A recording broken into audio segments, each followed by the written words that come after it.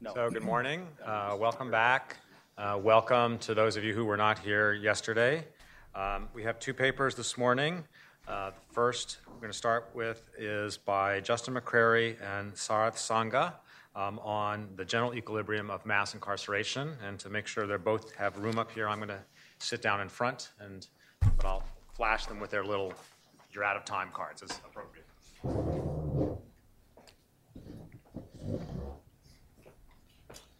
Thanks a lot. I'm Justin McCrary. This is Sarath Sangha, my co-author on this paper. Thanks to Cato. Thanks to the discussants for taking a peek at the paper, or unfortunately, perhaps even a detailed look at the paper. And what we wanted to talk to you about today is entitled General Equilibrium Effects of Prison on Crime, Evidence from International Comparisons. There's lots of interesting areas that people focus on when they focus on crime and what moves it around. An important thing that we're not going to talk about today is apprehension technologies. I personally think that may be one of the most important changes in how government combats crime. Apprehension technologies range from things like additional police officers to what kind of resources you give police officers to cameras.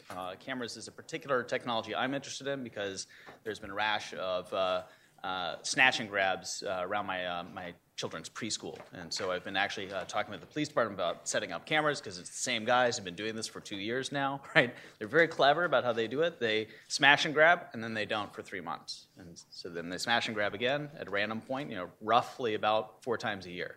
And that's apparently just the level where you fly underneath the radar. So cameras is a great example of a technology that's very, very helpful for apprehending someone who's engaging in something like that and very effective. There's also punishment technologies. Punishment technologies are probably the major thing that the United States, at least, has invested in over the last 40 years. Primarily by punishment technologies, what we mean is something like a longer prison sentence than you otherwise would have faced. There's something else as well, which is conditions of confinement. For example, if a prison is a less palatable place, then one imagines that there would be less of an interest in engaging in crime. Certainly with respect to prison overcrowding, that's something that people have talked about. Sexual assault in prisons is another thing that people have talked about. Once you start talking international comparisons, of course, people begin to think along the lines of chopping off of hands or branding or things along those lines that are done in other countries that are not done here. And all of those things may well be ways of reducing crime. That's not something that in the United States people consider doing, but that's something that's worth thinking about. And then also what we're going to be thinking more about today is what you might call something like the collateral effects. Well, what do we mean by collateral effects? Well, sometimes there's side effects associated with a particular government policy that's seeking to combat crime. So one thing that people tend to think of when they think of crimes, they tend to think of those people in prison are the dangerous people, and those people who are not in prison are the nice people. People like us, you and me. And when you think of it that way, that's really very misleading. So something like a third of the people who are in prison are going to be released by the end of this year. So when you begin to think of a very large prison system, the wrong way to think of it is that's the place where we're going to keep the dangerous people. The right way to think of it is there's a waiting area where conditions are rather dangerous and where it's true most of the people who are there are people who might concern you. And what we're going to do is we're going to put a very large number of people together with them in the waiting area, and then they're going to be predictably released. So one thing that you might think of with respect to government investments and punishment is eventually most people actually will be released, even if you go with the most punitive sentences you can conceive of, simply because you don't have enough money to bankroll the most punitive system that you could think of. So the United States, for example, has increased punishment quite dramatically, and we're still going to have a substantial rollout of people from prison back into society. And the extent to which those individuals are changed by virtue of the experience is something that people have referred to as the prison reentry problem. So our real focus is going to be on the effect of prison on crime.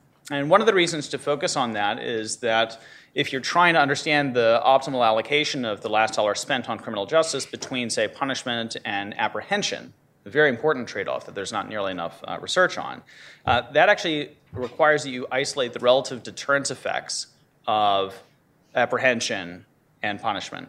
It also requires, although I didn't emphasize this in my paper from 2009 that the slide is referencing, it also requires that you isolate the general equilibrium effects or all of these collateral effects that you might conceive of. Okay, and just to talk briefly about what some of those are, I already queued up the discussion of these reentry effects, so to speak. If prison is scarring, that's very concerning for a person who's concerned about crime, because if it is scarring and we release you back into society, you may actually have an elevated crime rate relative to what you would have done. You could imagine it going the exact opposite way, of course, where prison is such a terrifying place that you're then scared straight and never want to do it again to avoid that experience. That would actually then be protective against crime. Which one of those things nets out to have the overall effect is not so obvious a priori. And then there's other types of effects that you might think of as well.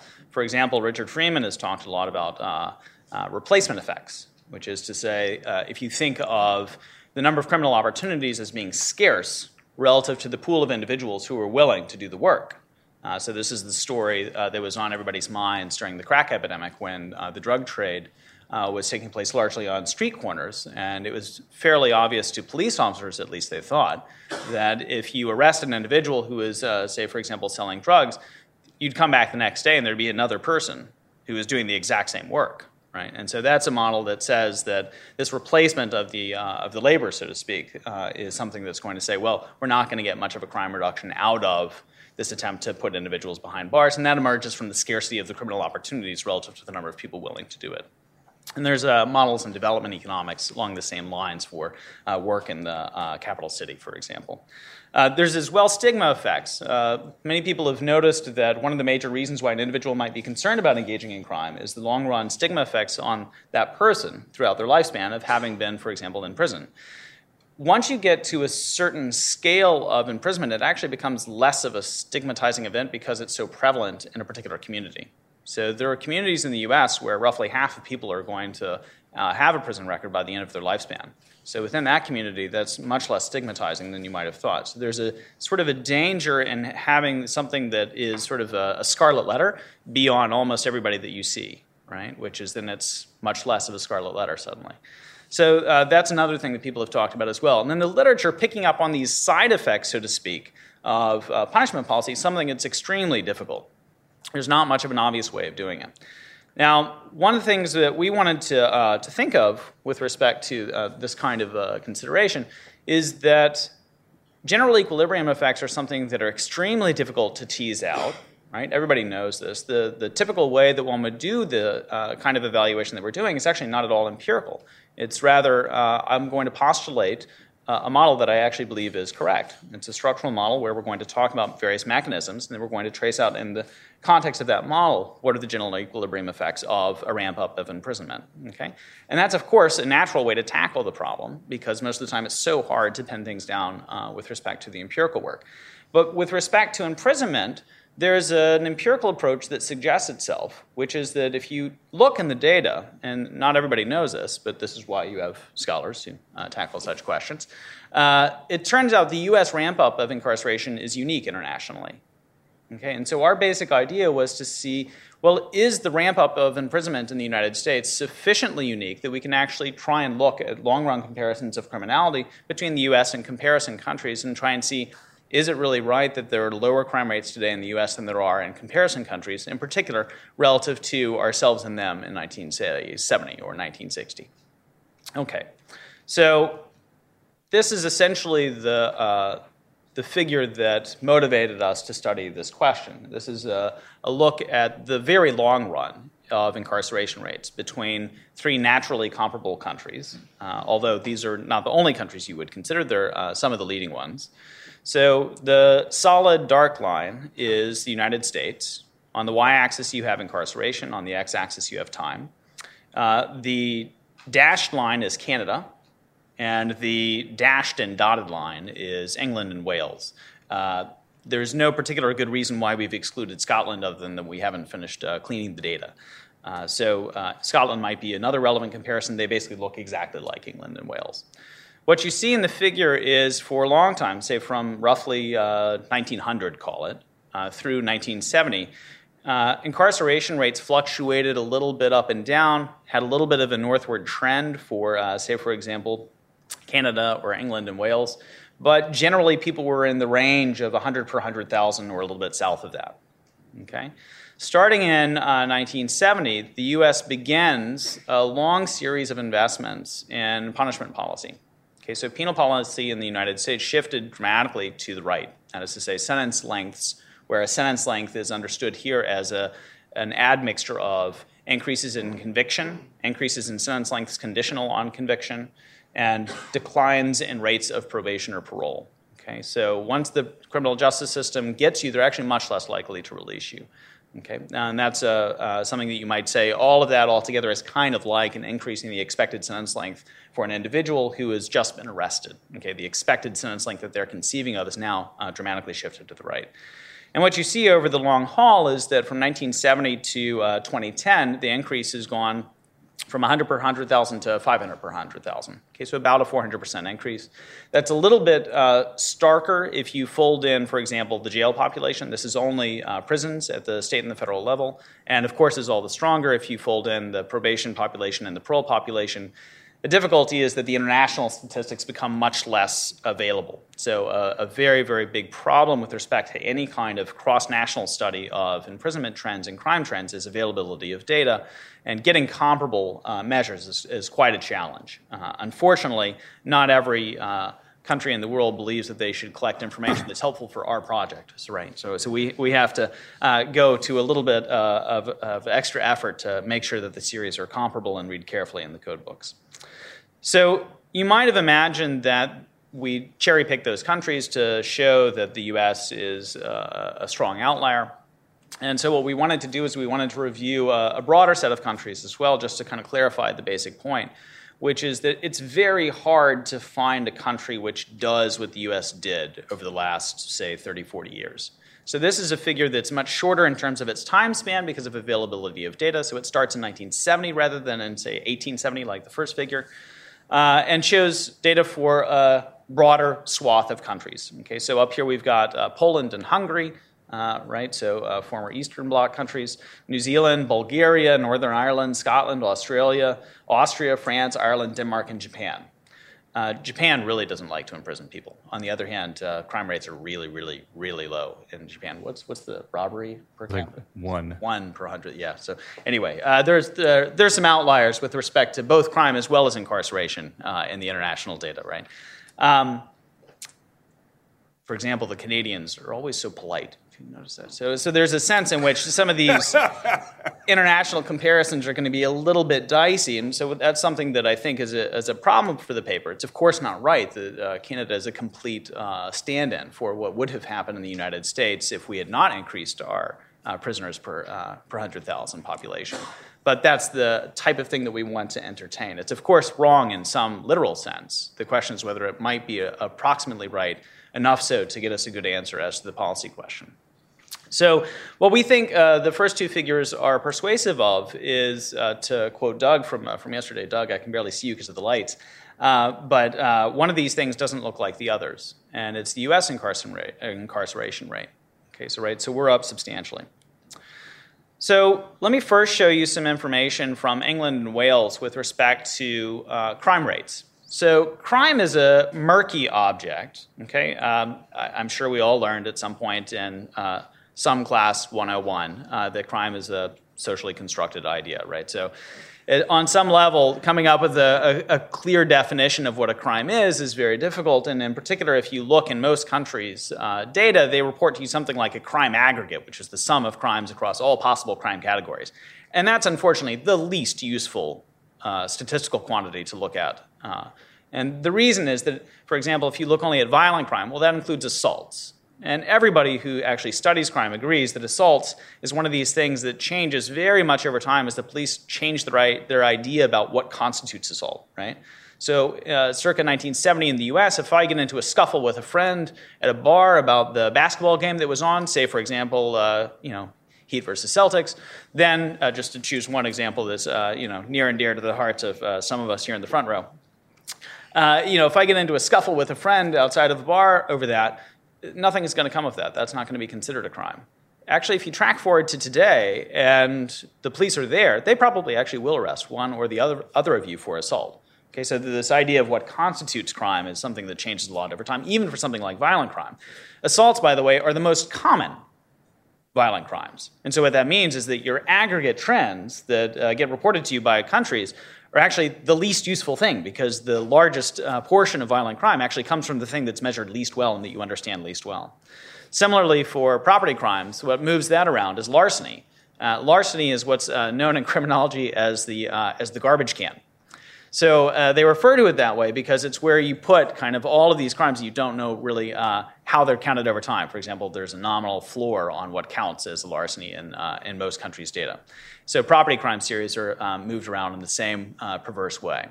So with respect to crimes, probably the three crimes that are generally regarded as being most carefully measured, although there are still some caveats there, are homicide, for the obvious reason that it's harder to hide a body, right, than it is for other types of crimes. It's very easy to hide, for example, a shoplifting episode. Very hard, comparatively, to hide a body.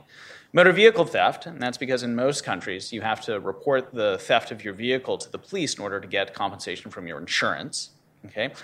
And the third is robbery, and that's because that's believed to be, of those three, the least carefully measured, but of the remaining crime categories, the most carefully measured, because that's a very serious crime where most people feel as though they've been seriously compromised in terms of their liberty, and they tend to report that.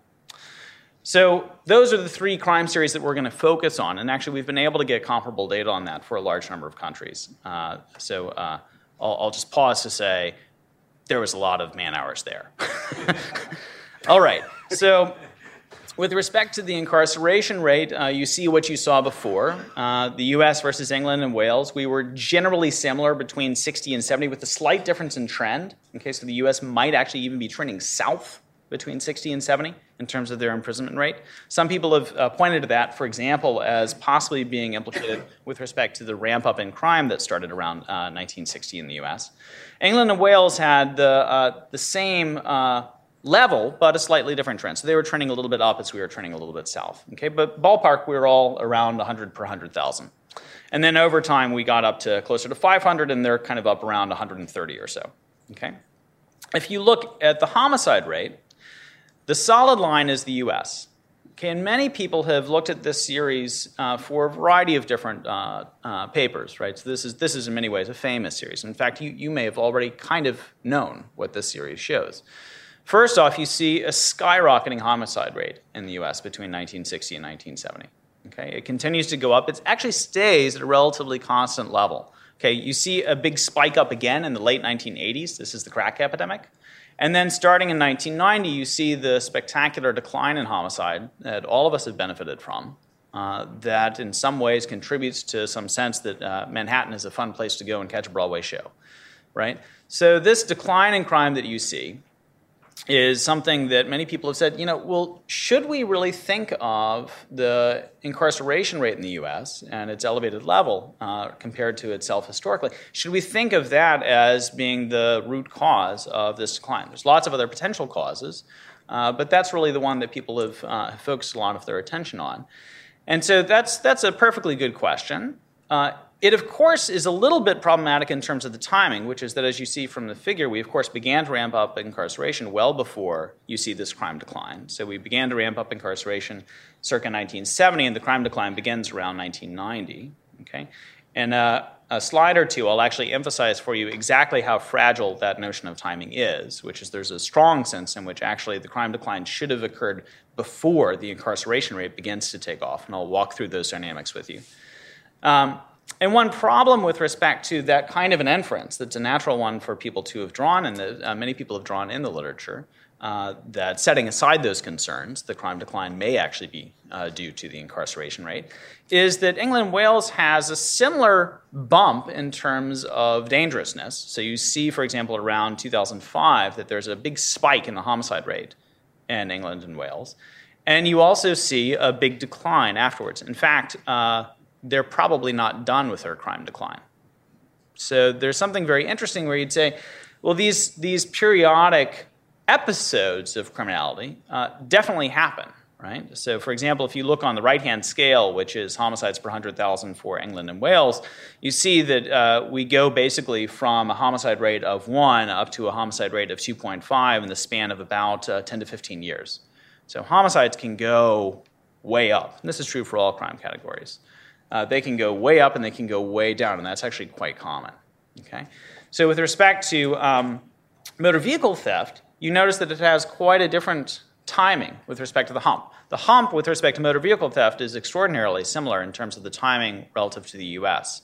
So some people have pointed towards technologies that people share across the pond as to how to steal cars. That's certainly possible. Certainly it's right that in the manufacturing of vehicles, there's kind of an arms race between various protective devices in terms of preventing your car from being stolen and what criminals have to do about this.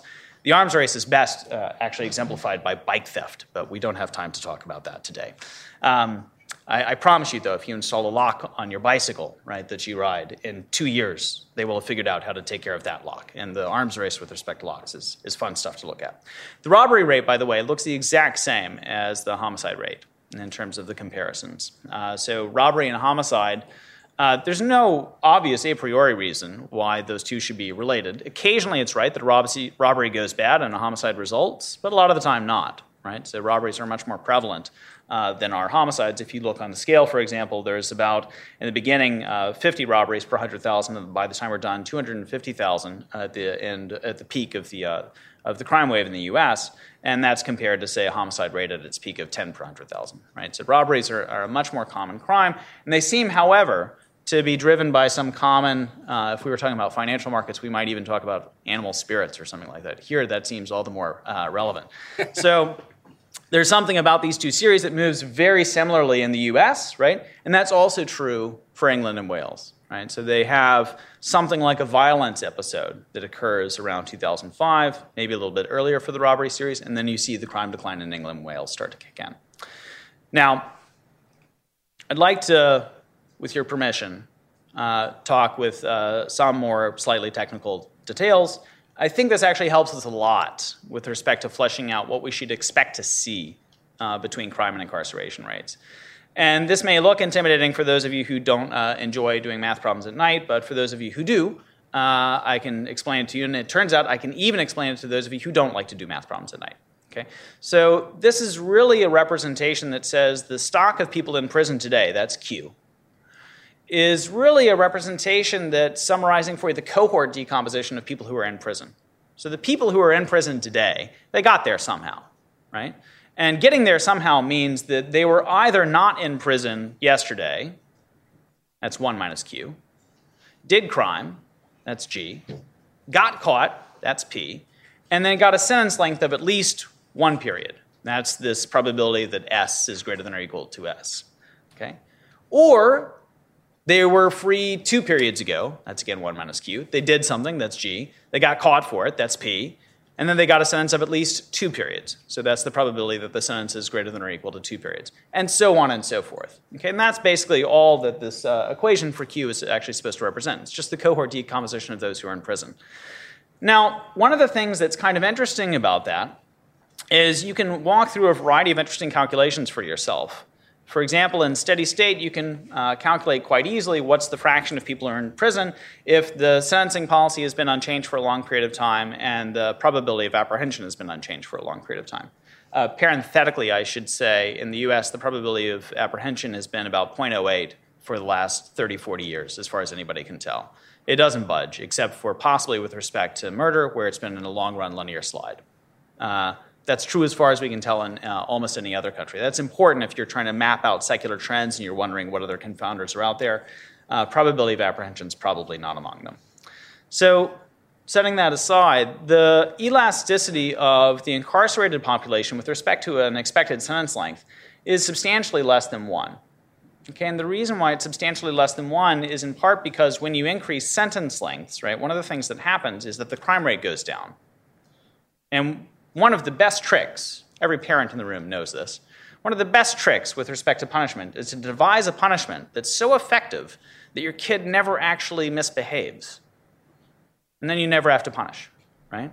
That's what everybody wants to accomplish. That's what societies want to accomplish overall. If I can threaten you with a punishment that scares you sufficiently that you don't do it, well, then I actually don't have to inflict anything upon you. And we're both the better off for it, at least we imagine.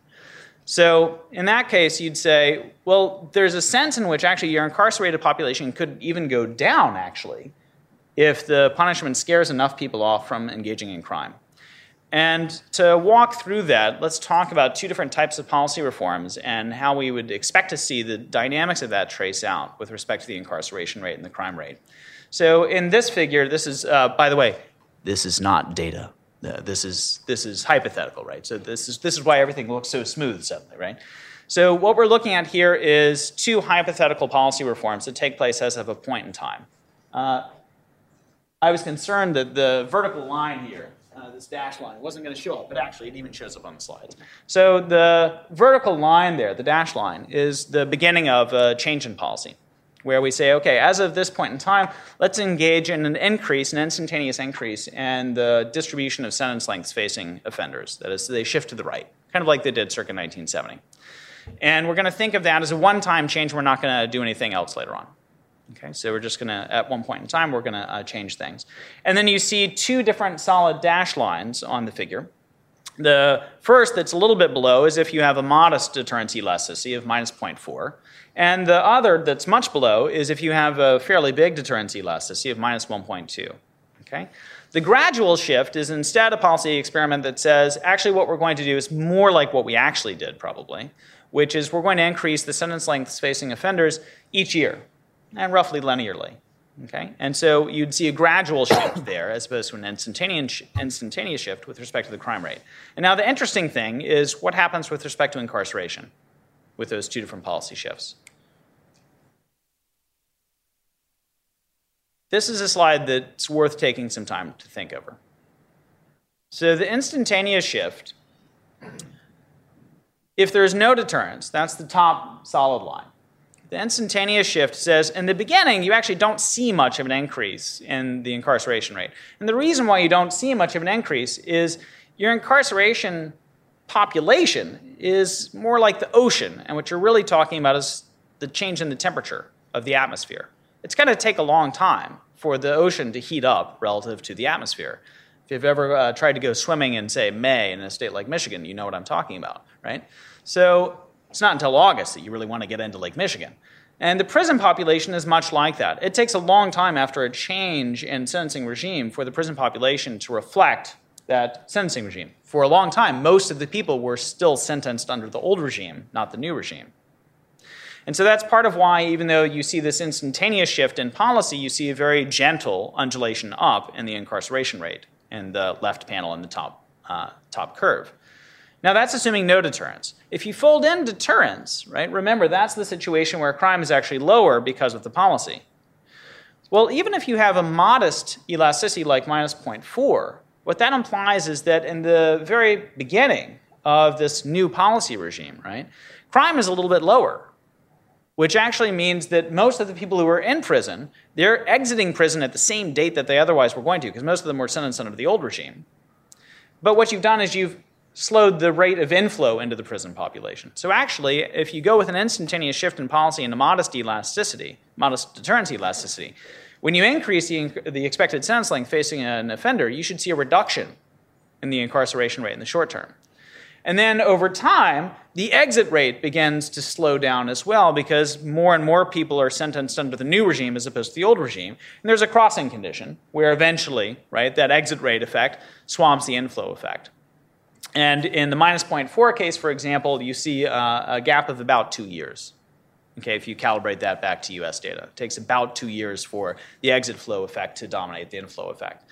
If you take a more healthy elasticity, like a minus 1.2, where people are genuinely scared off from crime by virtue of the increase in the expected sentence length, you see the parent's fantasy, which is that the incarceration rate is actually lower overall because enough people are scared off from the crime.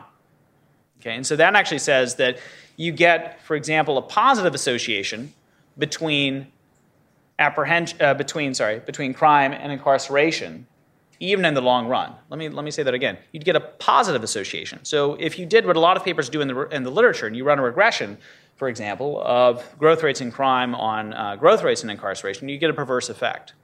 And this highlights for you that even if the deterrence elasticities are not the massive ones of minus 1.2 or more modest ones, the short-run frequencies of incarceration are actually possibly going to be dominated by these perverse effects. Okay, so that means it's very, very hard to do this right. The gradual shift in policy, by the way, has a flavor of the same problem. Okay, so you actually can't perceive it on the graph visually, but it is still true that for the first 2 years of the policy or so, there's a little bit of a depressed level of the incarceration rate, and then eventually the exit flow effect dominates the inflow effect. Okay, it's harder to see visually, but that's basically the same type of story. Okay, the reason why that's relevant is that it tells you that long differences are going to be required in order to get away from these sort of perverse problems. It's also true that the long-run effects are still going to be incorrect if there are very big deterrence elasticities associated with an increase in expected sentences. Okay, so there's a fair number of caveats there. It's also true, I should backtrack a little bit briefly, that if you try to understand how you could get a gentle undulation up like you see in the US incarceration rate, there's kind of prima facie evidence there against very big deterrence elasticities associated with an increase in expected sentences, which is that, as the slide shows you, the only real way to get a very high increase is actually to not have a very big deterrence elasticity. Or you have to imagine that you have a successive series of increases to expected sentence lengths associated with a whole series of positive crime shocks, which could of course also occur. But in some ways, an easier inference, choosing the principle of parsimony, would be that perhaps we could explain the same set of facts with a smaller deterrence elasticity and a smaller increase in the expected sentence length.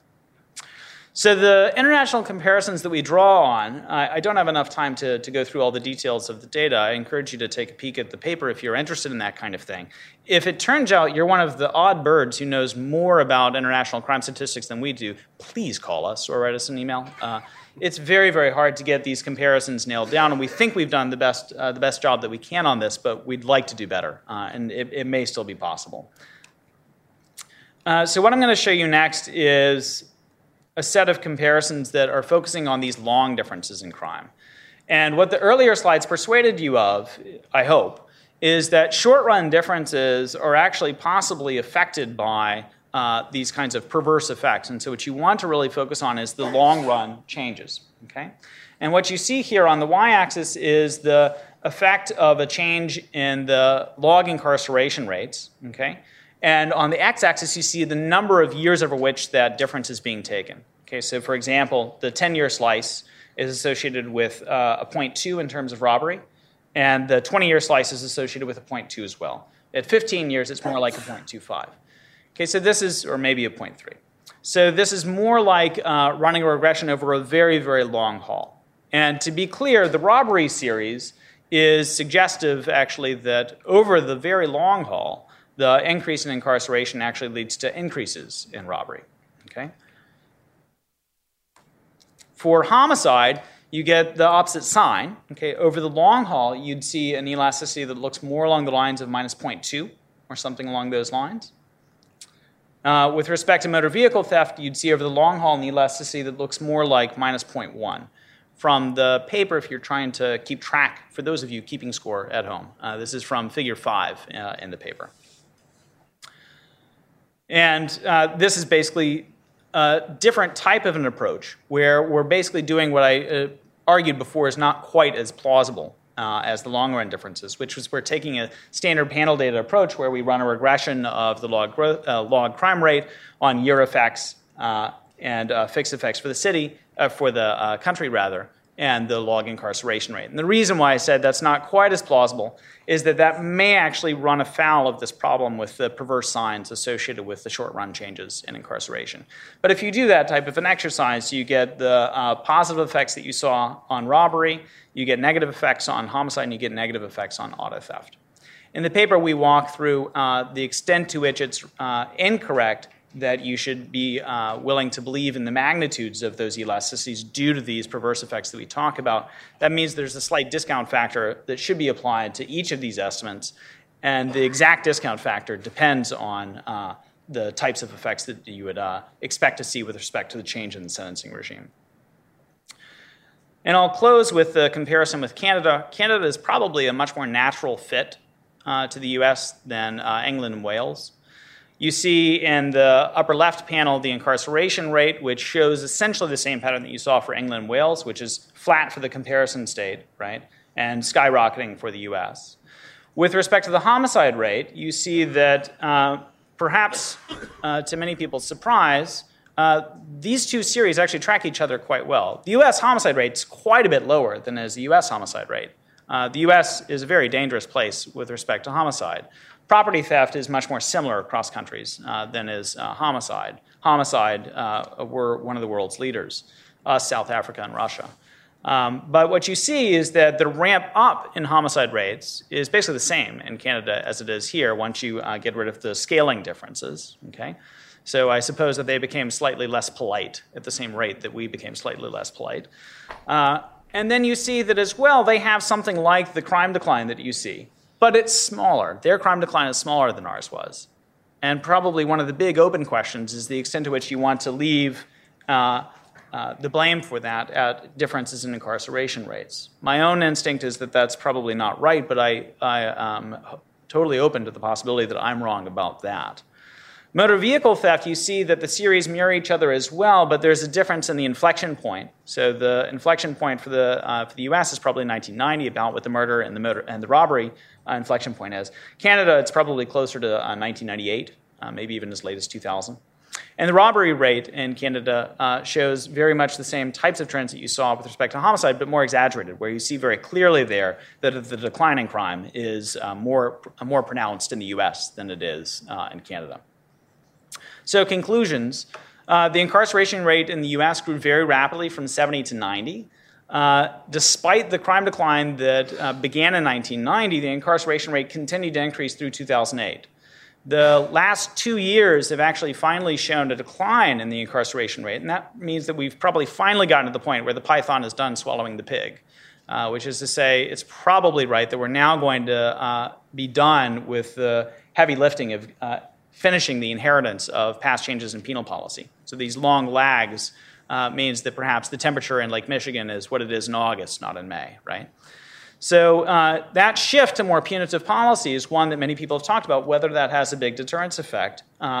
If it had very big deterrence effects, we should have seen transitory declines in the incarceration rate contemporaneous with the increases in punitiveness. That is to say, more wiggle in the incarceration rate, perhaps even a blip down in some of the initial years.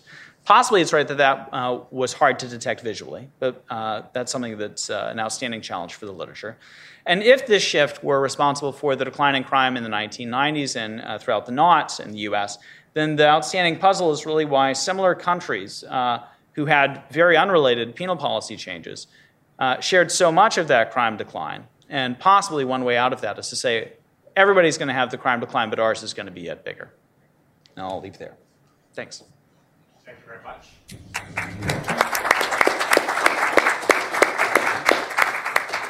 First discussant is Steve Durlock.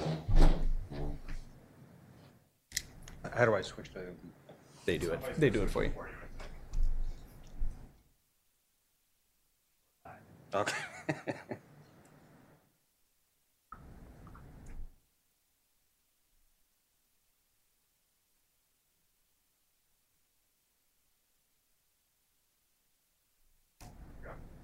Okay, well, first of all, let me thank Jeff for inviting me to discuss this paper, which I found quite interesting.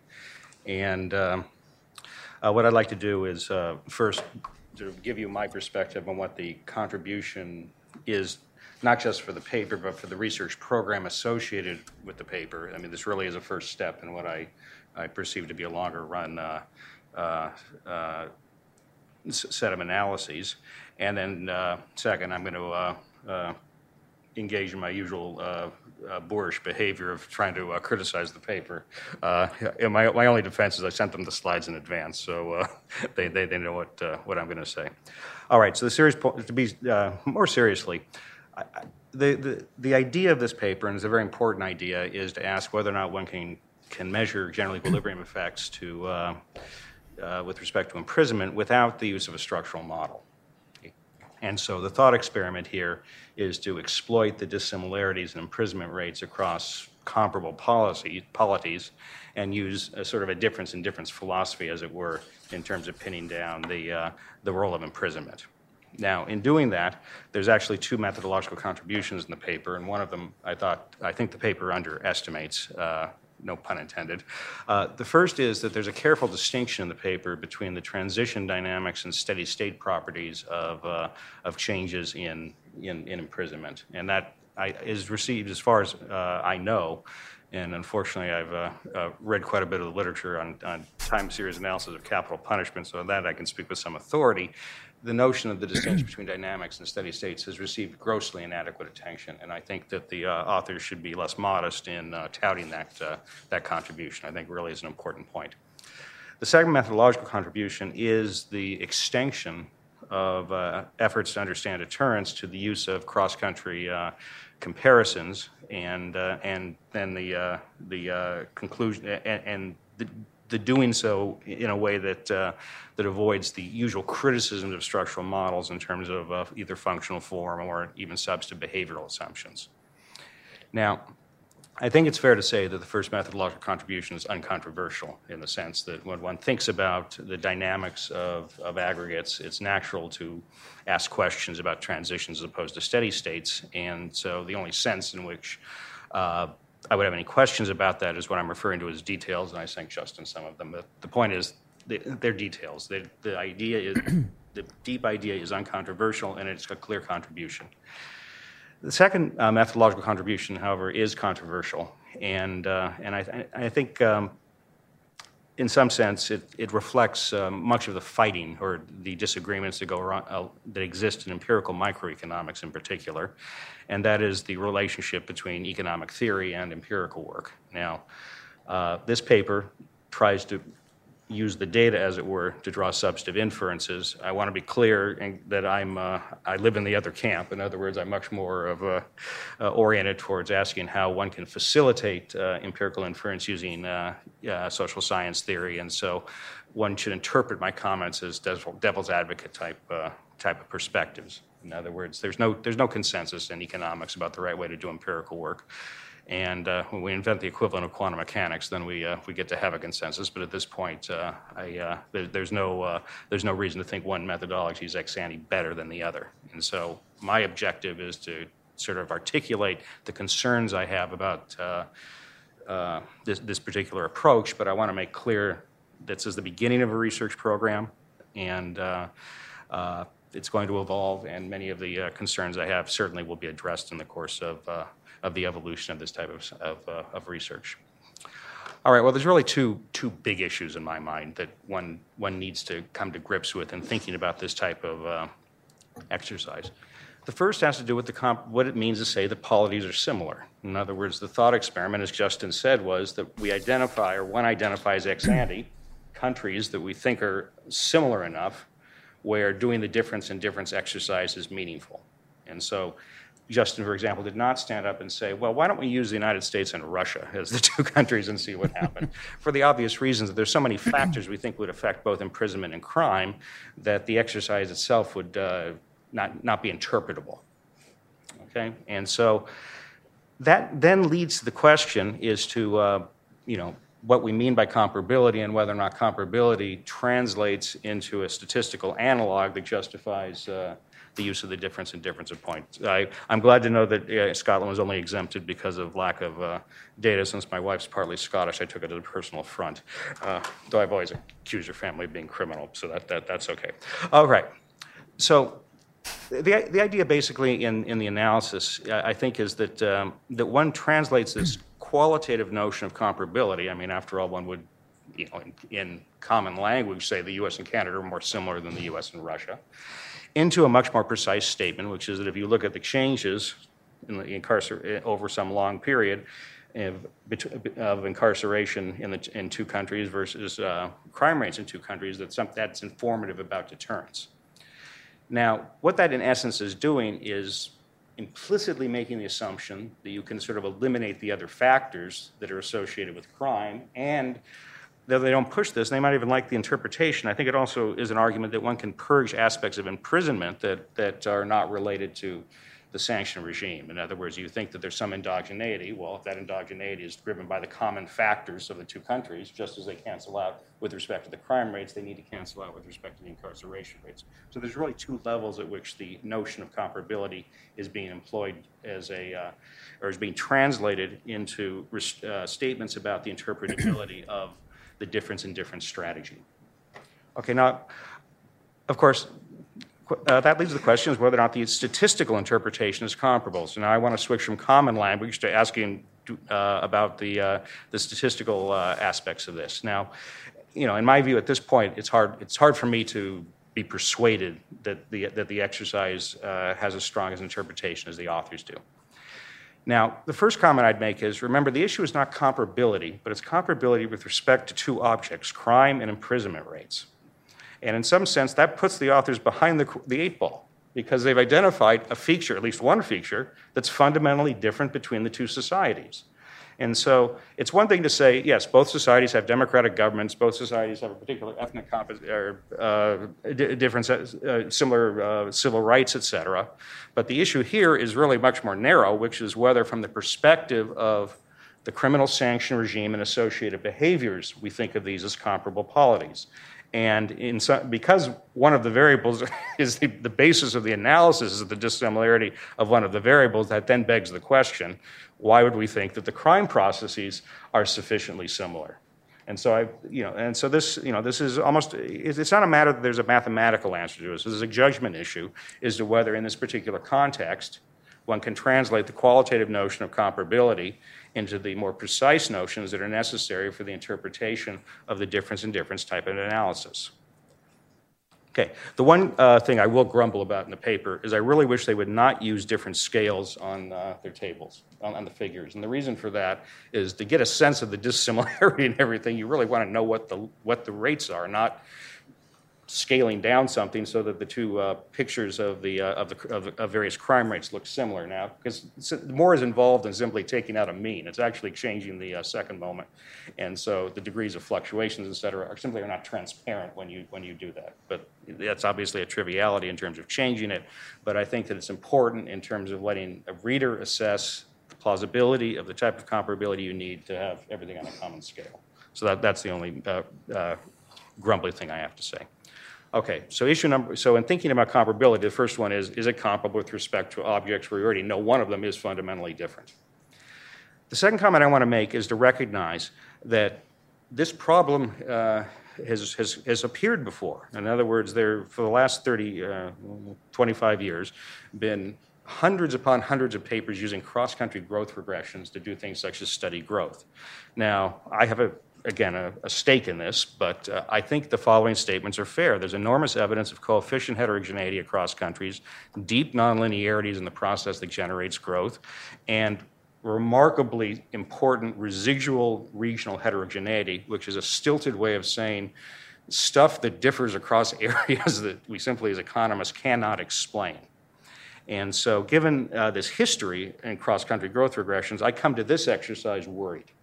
In other words, I don't think the cross-country growth literature has been a great success, partially because it hasn't respected the heterogeneity of these large, complicated, heterogeneous objects called countries. And so I think that there needs to be a much more affirmative argument on the difference in differencing strategy, as opposed to people say Canada and the U.S. are similar, because I agree in common language they are. But the issue is for this exercise,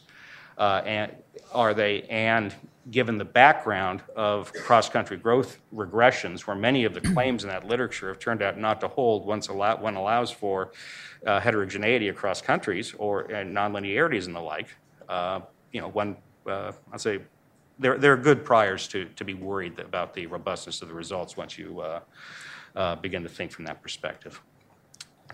Okay, so let me sort of illustrate why the strategy in the paper might be problematic. And so I want to give a slightly different interpretation to the notion of long differences. So one way to talk about a long difference is to say that it's really, and obviously given that all time periods are comparable, it's just nothing more than the average of a bunch of changes. And so what the paper is really doing, the paper is equivalent to doing the following, which is looking at the difference in the mean changes in the crime rates between the U.S. and another country, and things are in logs, and comparing that to the mean changes year by year to the imprisonment rates. Now, the reason this formulation will be useful to you guys is you can put standard errors in these things as opposed to just having two numbers. Okay, and that, by the way, matters. Okay, so that's the thought experiment in the paper. So then the question I put to the authors is, I want to give you an analogy. It's not fair because it's from another literature. Suppose that as a growth economist, I want to know the effect of the physical capital savings rate on a country's growth. The comparable exercise here would be to take the average change in income between the United States and another country and compare that to the average change in the savings rate between the United States and another country. Now, from the perspective of the economic growth literature, one would never engage in this exercise, even if I restricted my attention to the United States, Britain, and Canada. And the reason for that is that we don't think of this type of exercise as adequate. Why? Because the theories that exist currently for differences in economic growth across countries involve a plethora of differences, different growth determinants. Examples would be differences in monetary and fiscal policy. Another example, even if you just take the solo growth model in its most pristine form, would be the population growth rate differences. And so in other words, even though the countries are comparable, if you actually looked at the panel for the data that one uses in cross-country growth regressions, the exercise would not be well posed because you'd be leaving out other factors that themselves are, even though the countries are similar, in fact, are different in the sense that they are affecting the growth rates. Now, that is not a proof by any means that the exercise here isn't valid, but it's merely illustrative of what it means not to take a theoretical stance. So the growth literature is quite different. It says we have this plethora of theories. Depending on who the author is, I want to evaluate a subset of them in the context of growth. And so if you think about things that way, since imprisonment is only one factor determining crime, in order to interpret the difference in differences, you need a pretty strong stance in what everything else that's determining the crime rate and the imprisonment rate. And I think there needs to be an affirmative justification.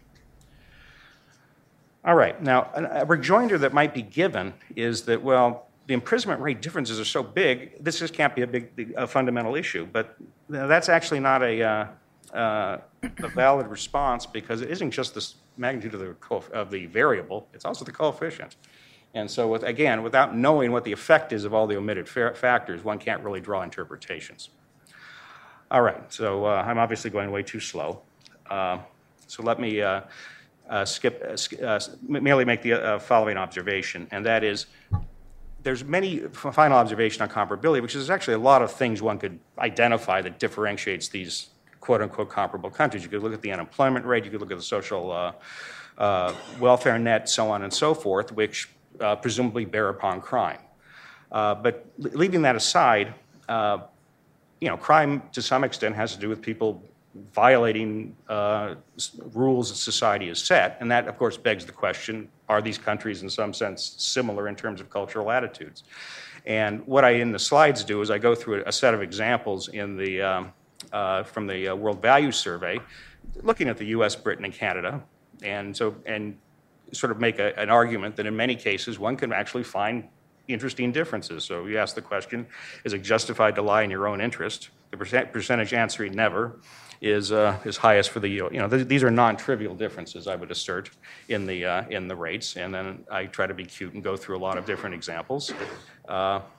Here's one where they look pretty similar, which is if it's ever justified to kill in self-defense. So it's not a matter that everything looks right. Here's one I find quite interesting, which is whether you think hard work brings success or luck. And there you have the U.S. believing in the American dream. This, of course, is perverse because you would think if that's what you believe, you're more likely to be willing to acquire from others. But and then the final one, just because the growth literature's made crazy claims about belief in health being conducive to economic growth, there's fundamental differences in the belief on the ultimate penalty. All right, so the upshot of all of this was simply to say that if you think about attitudes and culture, et cetera, it's easy to identify what looked like substantial heterogeneities between the countries. Now, if I gave the same book to these guys, they could also identify ones where they look similar. So I don't want to. So this, I admit, this was data mining. I wanted to give you examples that would be fun. The digressive comment is that I think that in thinking about crime, an omitted factor is that we don't tend to think about the issue of ethics. In other words, when we talk about, criminal behavior has an ethical component to it, and I don't think as economists we have a good language for thinking about that. And so I merely put that in as something where I think the economic theory of crime could be enriched in thinking about the prescriptive nature of morals and not simply sticking things in the utility function. But let me just make that observation. Now, all these comments about comparability do not say anything in the paper is wrong, but they're indications as to why I think a stronger case needs to be made. Okay, so given the time, let me say the second big issue has to do with asking questions about the relationship between imprisonment rates, crime, and policy assessment. The authors are very fair in saying that the imprisonment rate does reflect a number of factors, in particular severity and certainty of punishment, as well as the responses of criminals to the sanction regime. But that then leads to the question, or forces us to ask the question, is this an interesting relationship? Because at the end of the day, you have a sanction regime, you have a bunch of people that are subjected to it, and in equilibrium you have crime rates and imprisonment rates. And so at some level, this is comparing endogenous variables, whereas the policy relevant question is I change some aspect of the criminal sanction regime and I ask what the consequences are jointly for imprisonment and crime. Now, in my view, the authors understate the problem of using natural variation in the incarceration rates. Now, to be clear, they understand this problem and they bring it up.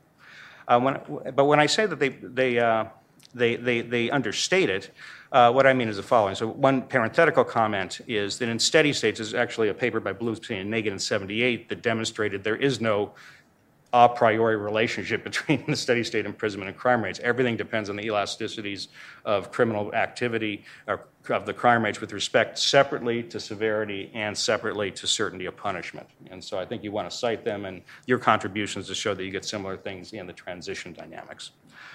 Okay, but let me push this a little bit. I'm not pushing this very well. What I really want to push is that if we think about sanction regimes, we have to be very careful and not just say, well, the imprisonment rate somehow is a sufficient statistic for them. Okay, and indeed, we have to even go beyond the standard Beckert model, which treats severity and certainty as the two variables that determine the sanction regime. So as an example, it's a very different statement to say that I have a 3 strikes policy, which essentially takes already long prison sentences and makes them longer, versus saying that for your first offense, you're going to jail for 5 years. Okay, and so in terms of the, this is a case where the devil's in the details. In other words, the criminal sanction regimes are much more complicated than simply saying there's some object called some object called P, the probability of apprehension, and some object S called severity. In other words, there's many different ways in which you can structure criminal sanctions, and they're going to clearly affect the degree of deterrence that's occurring. All right, to push this a little bit harder, I'm perfectly willing to believe that the current criminal sanction regime is not optimal in terms of maximizing deterrence for state prison rates. I mean, there's good arguments, for example, that the 3 strikes policy is not cost beneficial. Now, this is the one slide I wish I had changed, and the reason for that is that it implied something which is not true, and that is that the choice of the sanction regime in the United States was to minimize crime. That's not obvious by any means. There are other justifications for punishment, of which the obvious one is retribution. And so if the issue is the United States has chosen a highly retributive sanction regime, you may not see much of a deterrent effect, whereas a deterrent effect could exist under alternative regimes. And so I think it's important for the paper to respect the complexity of alternative ways of formulating penalties and to respect the complexity of the motivations that we have in assigning penalties. I mean, the conventional trichotomy in criminology is incapacitation, deterrence, and retribution. Well, I think that, the World Value Survey will justify me on this, that Americans are more retributive. And I'm not saying it's right or wrong, but that simply is how it is. All right, final comment has to do with these long differences. And, so a couple of cheap comments is there aren't any standard errors, and it's not clear how the results depend on baselines. But those are actually just details. Those are things first one corrects once you think of things in terms of changes. Second, obviously, you can do robustness analysis. I am a little bit more worried about what the interpretation is of averaging the changes. Remember, the thought experiment started off by saying, look at this series, it doesn't look stationary to me. Well, the reason you average stuff is because there's something underlying it. That's what a law of large numbers is telling us gets revealed with enough data. And at least to my eyes, doing my ocular statistics, I didn't see stationarity in these series, and so I'm not sure what the averaging even is going to tell us. And so I think there needs to be a more clear case as to the relationship between this type of atheoretical time series analysis and the relevant objects of inquiry. Okay. So the bottom line, at least from my perspective, is that we need more explicit choice theory, more economic theory, if you will, to produce interpretable results. I'm personally skeptical that one can say much about general equilibrium effects. You simply engaged in an atheoretical exercise, and I hope that the reasons I've given you illustrate some of the reasons why that's difficult. Okay, that all said, I want to be clear. That's first of all a judgment, and the second comment is to say that maybe general equilibrium is too heroic is not the same thing as you learn nothing from these exercises. Two obvious examples in macroeconomics is vector autoregressions and co-integration analyses, which are atheoretical evaluations of data, have proven to be informative to macroeconomists. If I had been more sensitive to who's in the audience, I'd give you two easier examples. The Barsky-Myron paper on seasonality and the Hamilton paper on switching regimes, both, at least for me, made me think differently about the relevant theory for business cycles. And so it's not a matter that one learns nothing from atheoretical exercises. It's a matter what one learns and sort of the extent to which one can translate it into policy. And so that's why my conclusion on the paper, as I seem to be a Sepsis of Scotland, is that the verdict on the paper, I'm going to call it the Scottish verdict, not proven. But the research program, I'm enthusiastic about, because I think there's going to be a contribution, and I'm being pretentious, in what I call the abductive analysis of sanction policy. Now, what I mean by abduction is, at the end of the day, one is interested in the best explanation of a phenomenon or the best forecast, and that means you bring a whole host of evidence, some qualitative, some quantitative, together. That's the stuff of social science, and this is going to be a part of it. So let me stop there. Thank you very much.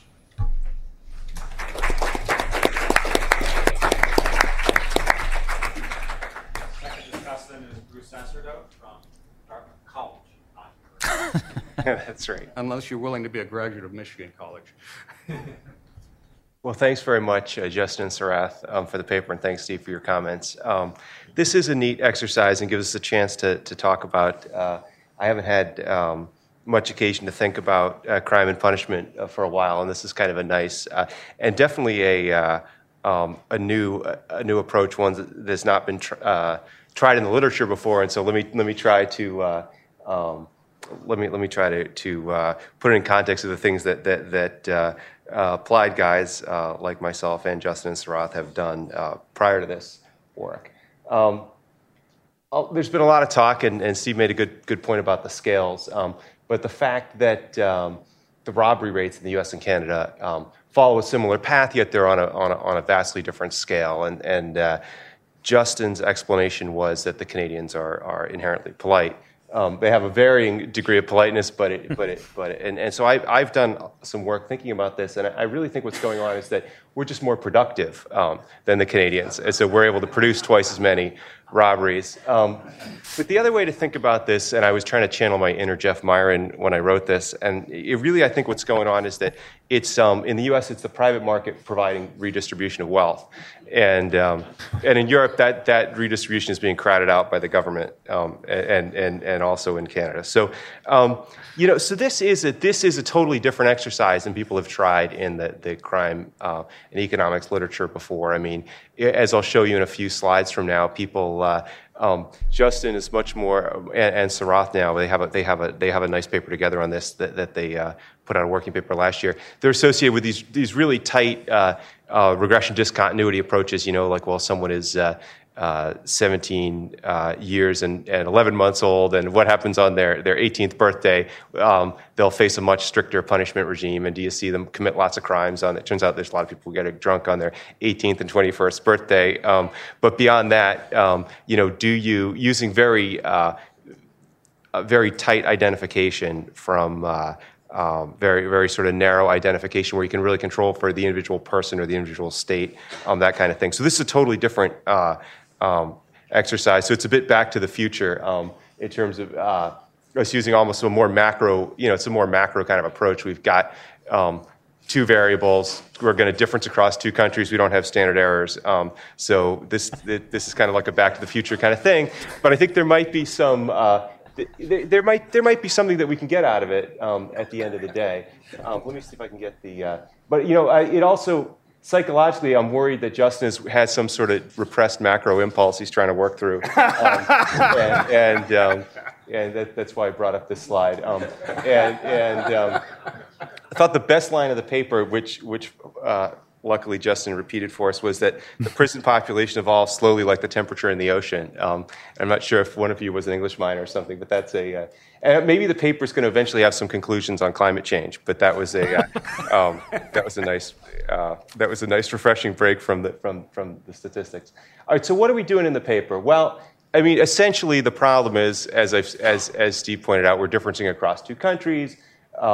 We've got multiple endogenous variables. I wrote at least two, but you've got the incarceration rate and the crime rate, and it turns out that the object of interest is not even necessarily the change in the incarceration rate on the change of the crime rate, but it's really the policy variable is really sentence severity, maybe either probability of apprehension or severity of punishment. And so you've got incarceration depends on crime, and crime depends on incarceration.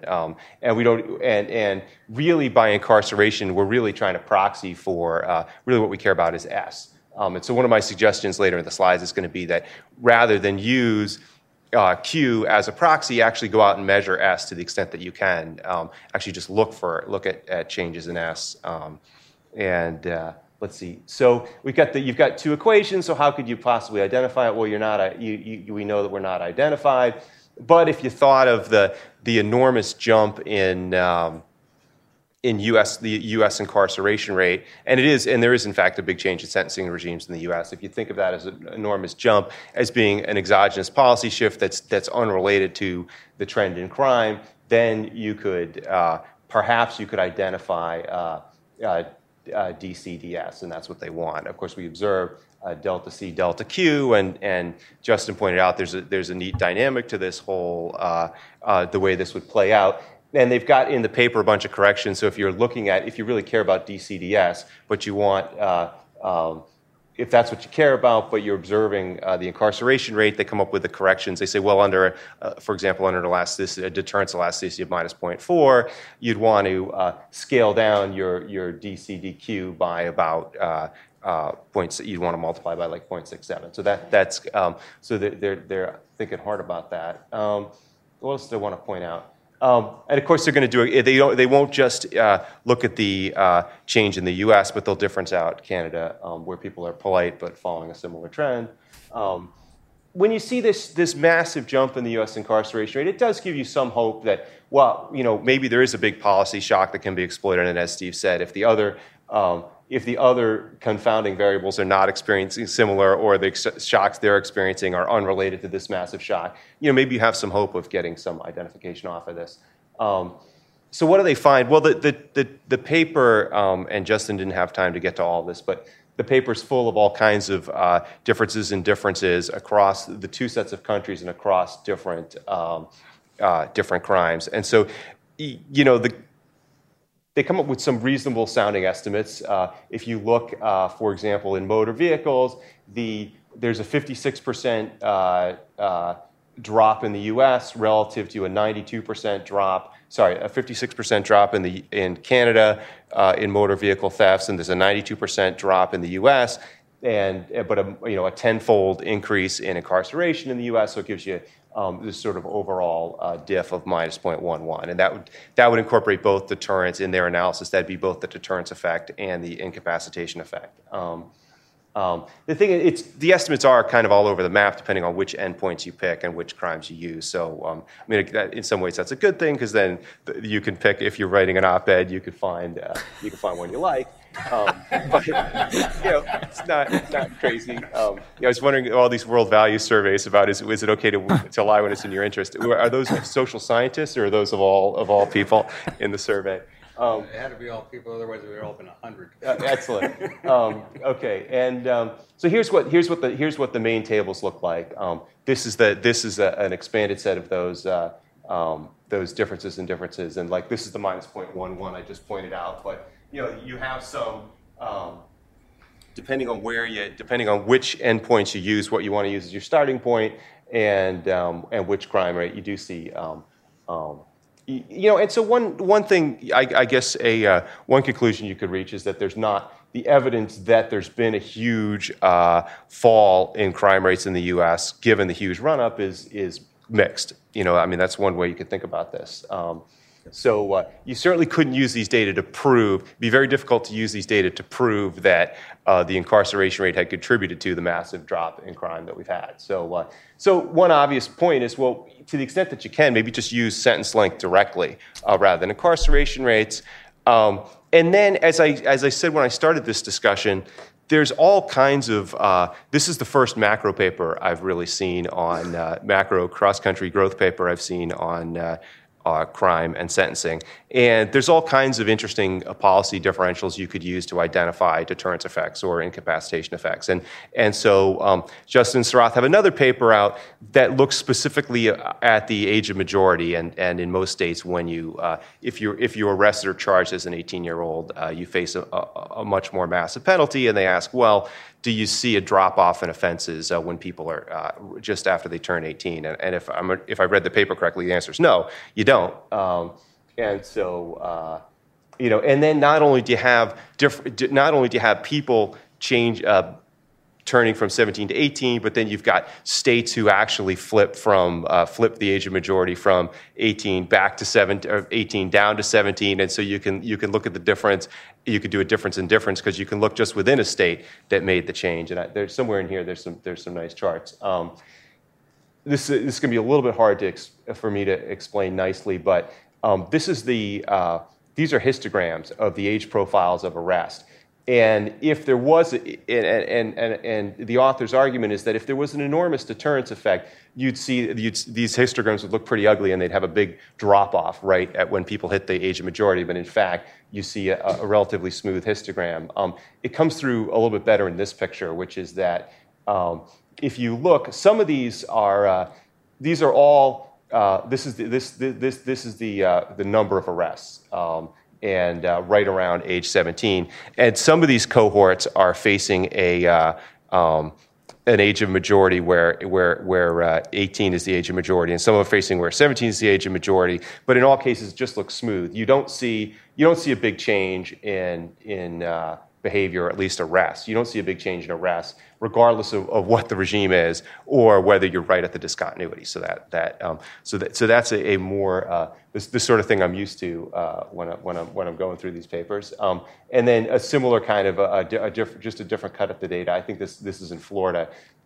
They're looking for discontinuities right around 18 in the weekly probability of arrest. So people don't go nuts on their 18th birthday. So those of you who have kids who are about to turn 18, you rest assured that their arrest probability is going to remain about the same. And then they're finding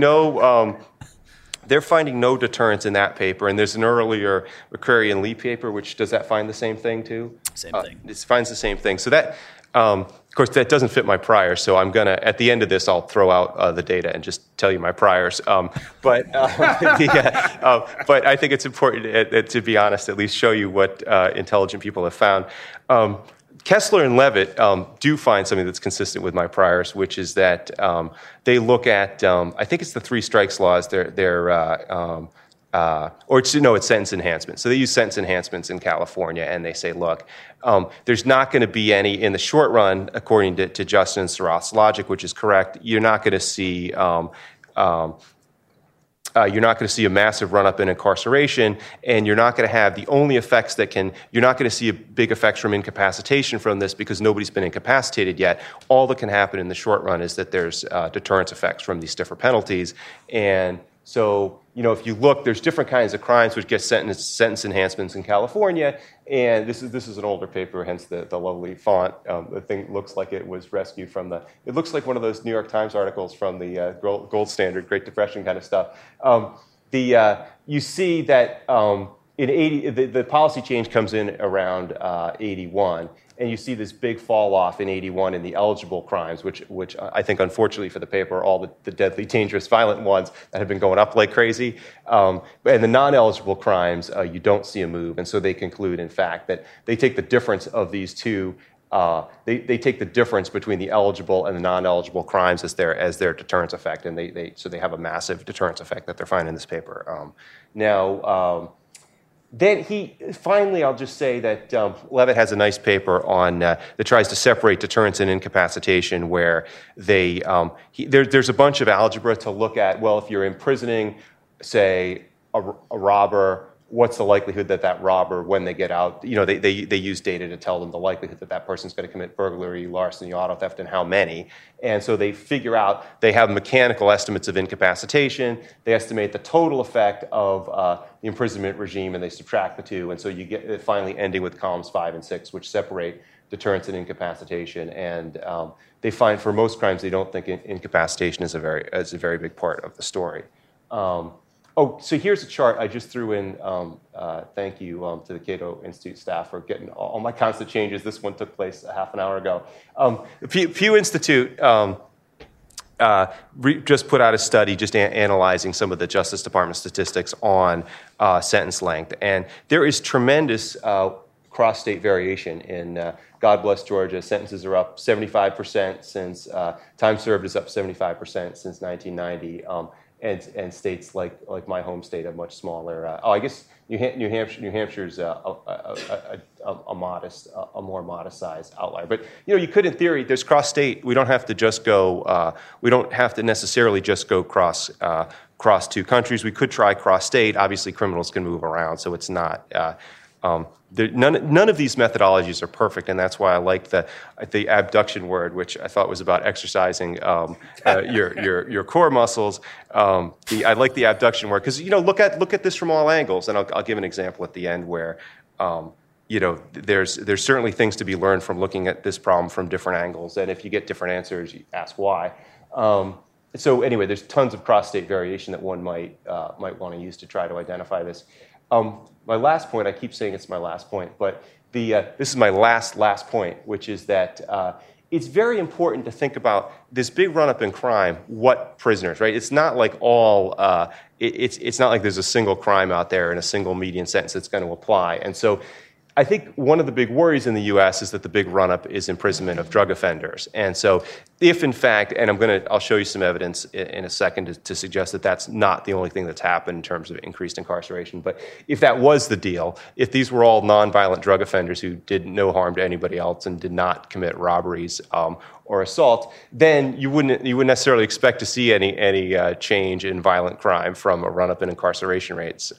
However, in fact, I think it's a mixed story. While if you go from 1990 to now, drug offenders are roughly a constant proportion of the people who are incarcerated. But if you look from 60 to if you look from 60 to now, they've gone from like 2% to 20%, and or 2% to 17%. But from 90 to now, it's like 17% to 17%. So I think separating it by crime type would. The downside of that, of course, is that people are mobile across crime. They substitute across crime types, and in particular, you think the drug offenders might be committing robberies to support their interest in purchasing drugs, and so you might not want to only rely on within crime analysis, but it's an important thing to think about. And this is there's just some stats showing.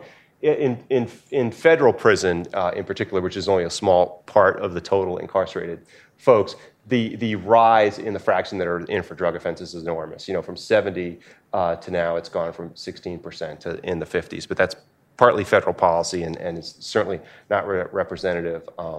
So is incapacitation and deterrence a big deal or not? Well, like I said, they have large and small numbers in the paper. For some of the crimes, I don't completely buy the Freeman's argument was, and I think he was applying it to specific crimes, that if you take a drug dealer off the street, they'll just be replaced by someone else, and that seems totally plausible. But something like robbery, you think there's just a very large number of possible opportunities for robbery. My my theory suggests that that's not the limiting factor, is not the number of opportunities. And so I don't know that I would necessarily, my theory tells me that for certain crimes, locking people up would have a big incapacitation effect, or at least it could. And since Steve wanted more theory, that's my theory. Okay, so that is it. And the word peer effects, despite the fact that Steve and I were standing in front of you, we didn't mention the peer effects at all, but certainly that's something that could amplify both the value of incapacitation and deterrence, but particularly incapacitation. If you're pulling dangerous people off the street, that may also reduce their friends' chance of engaging in criminal behavior. So with that said, I will, crack epidemic, I'm glad Justin mentioned it, big deal, and something that's not accounted for in the data, and that could certainly be one of the missing variables that Steve talked about. So with that said, I will shut up and we can take questions. Great.